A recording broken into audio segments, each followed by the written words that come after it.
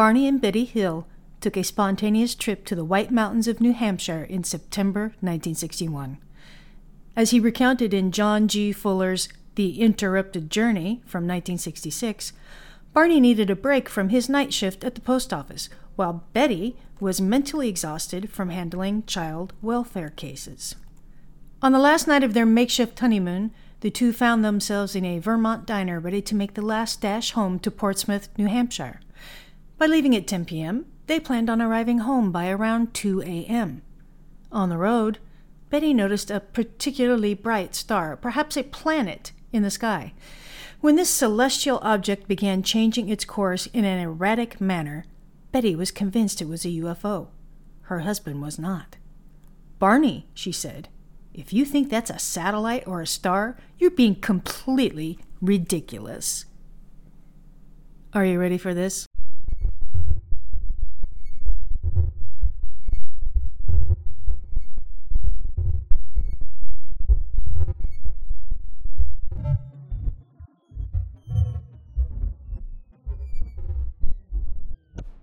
Hello, and welcome to a mini-pod, I think I'll call them, of Pinky Pod.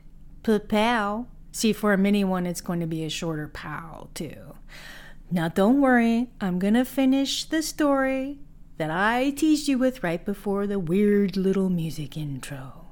And some of you may have already heard of it, but I'm just going to pick up where I left off, okay? As the object drew closer, Barney pulled the car to a stop and, gun in hand, got out to investigate. As he approached the object, Barney saw what he would later describe as a pancake-like disc glowing with brilliant white light. It was about the size of a jet. Fleeing back to his car, he and Betty tried to evade the vessel, but were instead overcome with an intense drowsiness and immediately fell unconscious. The couple pulled into their driveway around dawn, unable to recall what had happened. 2 hours of memory seemed to have been wiped from their minds. While Betty was convinced they encountered a UFO and later reported the sighting to the Air Force, her husband was skeptical. It was only when the couple met with psychiatrist Dr. Benjamin Simon for a consultation in December of 1963 that Barney changed his mind. Dr. Simon found both to be suffering from crippling anxiety. Betty, in particular, manifested hers in the form of repetitive, nightmarish dreams. Dr. Simon then put them under hypnosis, which reportedly yielded highly ominous memories. It seems Barney recalled creatures with slanted eyes taking the couple aboard their UFO to conduct experiments on their naked bodies. Barney claimed that the beings took samples of hair, skin, and nail clippings. Then a 6-inch-long needle was inserted into Betty's stomach. Betty told Dr. Simon that she later asked a being they knew to be the leader where they were, and it jokingly replied, "If you don't know where you are, there wouldn't be any point in telling you where I am."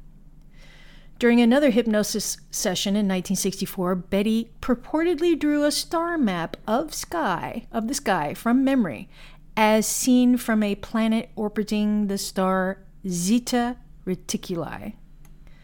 The most shocking thing about this is that the map was drawn with confounding accuracy, and that Zeta Reticuli lies about 40 light years away from the Earth. Betty's nearly spot-on recreation of the stars surrounding an actual star system remains one of the most intriguing aspects of all alien stories ever reported. Ultimately, Barney and Betty Hill's account led the Air Force to launch Project Blue Book, a shadowy initiative that aimed to investigate domestic UFO sightings and also presented a template for all the UFO abduction stories that followed in the decades to come. So basically, even though that might not be the very first alien abduction story, it is probably one of the most famous and definitely set off a lot of other stories. Now, I chose to share a couple of things about aliens. on aliens on this quickie little podcast because, a lot of people are interested in them, of course, in UFOs.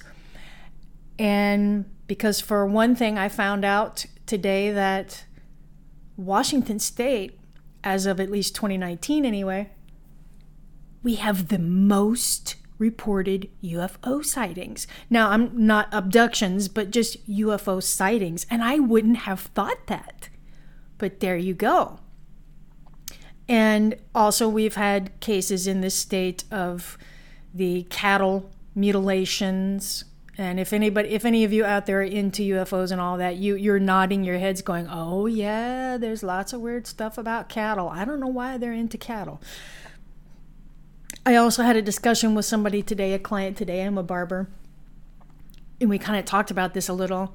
And he told me that, and of course now I can't remember the name of the documentary or whatever it was, or book, but that it was in the 50s that they think where you really got that idea of the grays, right? Or the big heads, the slanty eyes, the little bodies that we're so familiar with. One of the reasons would be, a big reason would be, is since they're generally thought of as being, I'm sorry, I'm having trouble speaking today. Bleh. They're generally, I give up on that word, thought of as being a higher intelligence, that you would have a big brain, so you need a big head to contain the large brain. And I had never thought of that. So it makes sense. Because we were basically talking, I was like, why do they always all look alike? And another thing about aliens is that is one thing that consistently can completely creep me out. I mean, I grew up reading horror, watching horror, and stuff like that. But the things, I write horror, but the things that really creep me out are aliens. Why? Because it seems like they're always coming to do something horrible to us. Like everything you ever read about them or see about them, it's always something terrible. And even the abductions, like none of these probing things sound like very much fun. And our movies, they're coming to destroy us or whatever. And the only ones who didn't, like E.T. and Jeff Bridges, here we are trying to hurt them. And if you know on Jeff, okay? Oh, I loved that movie so much. But there's also the fact that there's just such a giant universes out there. We can't possibly be the only thing. I'm going to tell you right now, though, that I don't necessarily think that they all look like grays. That's one of my problems with it, is like, I don't really think that everybody would be seeing the same thing. I really don't. So I think it would be more interesting and more realistic maybe if it was like Men in Black. Everything looks different. Or what if they are already here? Because people are like, well, if they were around, they would be here. Well, I have a few theories about that, but one of them is, well, how do you know they're not? And they just don't look like what we think they look like. What if they're cockroaches? And that's why you can't kill those suckers. But seriously, it could just be a squirrel with a flute. And if you get that reference, I need you to write to me, because yeah. Or who knows? They could be here. We don't know. Or maybe they don't want to come here because if they really are a super, super high intelligence, and one might think that if you had achieved that, maybe you would be more peaceful and this and that. I don't know, just a guess.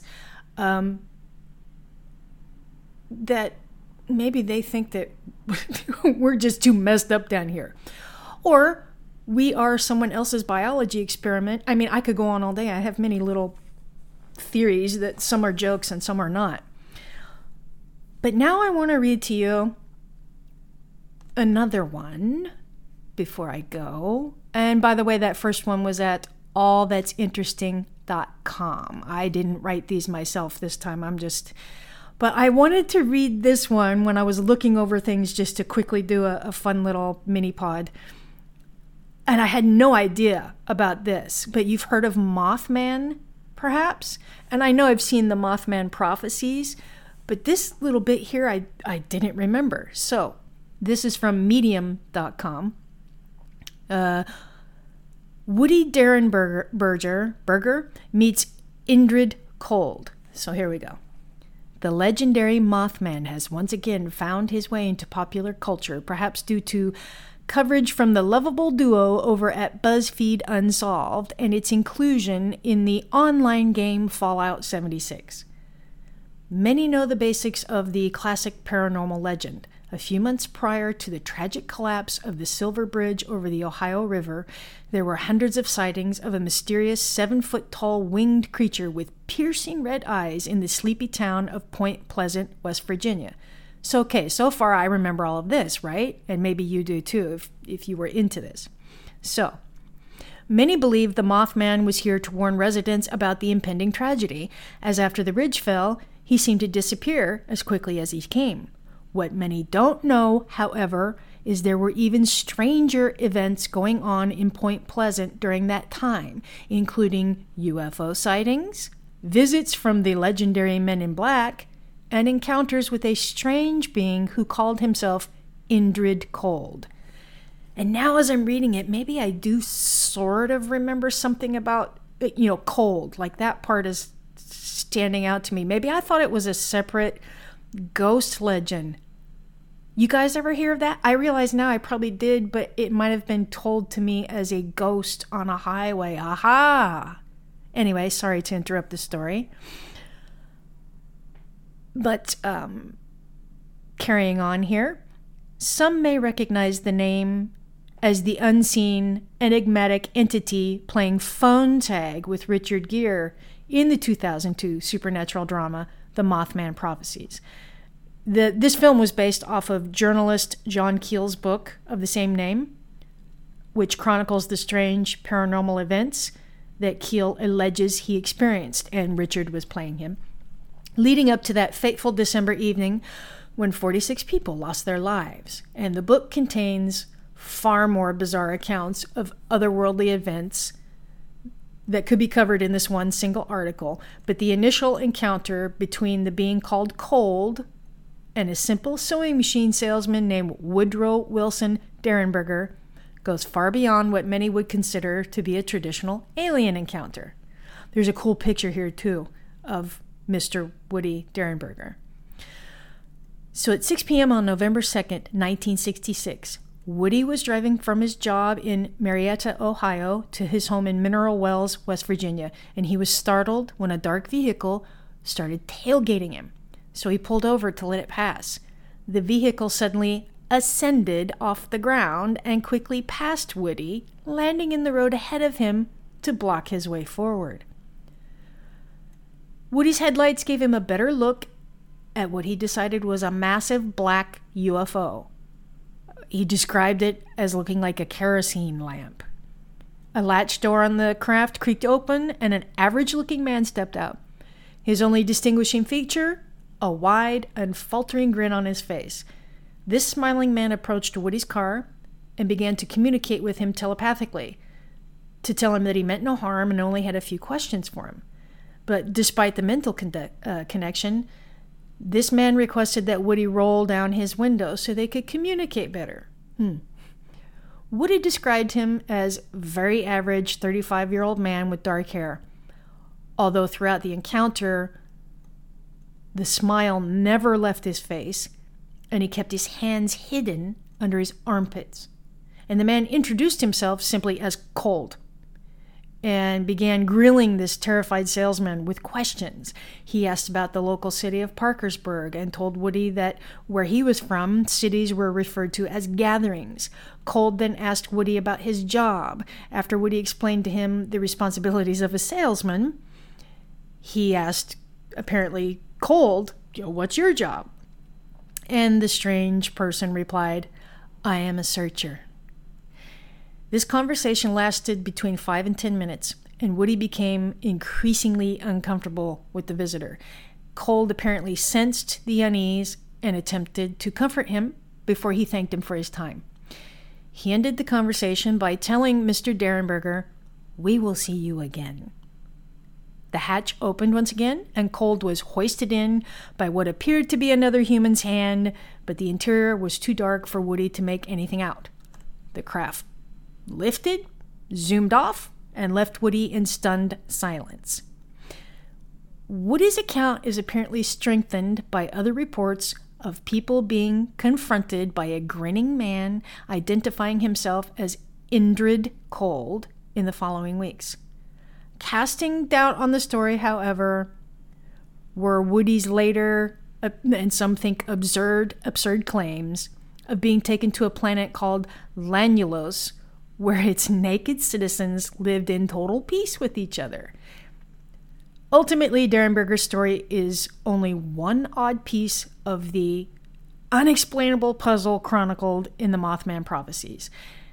And I guess if you pick up this book, you'll find that the film only scratched the surface. So now, of course, I kind of want to look up that book because it is a really bizarre story, all of it. And the book is also just called The Mothman Prophecies. So creepy, right? It's kind of creepy. And, I interrupted that story to say, oh, maybe it was that I had heard of this as a ghost. And, that's very possible because sometimes legends get mixed up. And I'm thinking that maybe there were stories that might have been included in some I've watched so many paranormal show. Maybe I just mistook it as some guy being on the road that will stop travelers. Or maybe that legend just got extended. That's probably what happened. But if any of you guys are familiar with that, feel free to let me know. So that is pretty much all I want to cover in this little snippet, this little tidbits of a mini pod. I'm still hoping that people will write in with their own encounters if you have any. Or, you know what, you can even write to me about some theories about any of these things that I bring up. Let me know if you know about this Cold person. Like, if you're from there, please tell me. Have you ever had an encounter? You can drop me a line at sroit, SROIT, at pinkyswearpress.com. Okay? And one more thing before I sign off.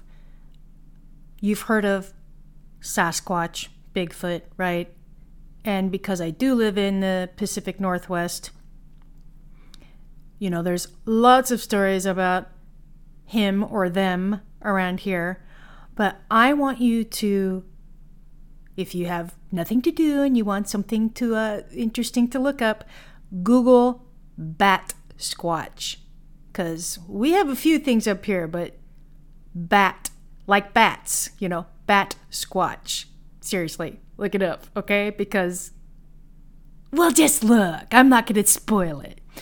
And that's today's mini Pinky Pod. Pa-pow!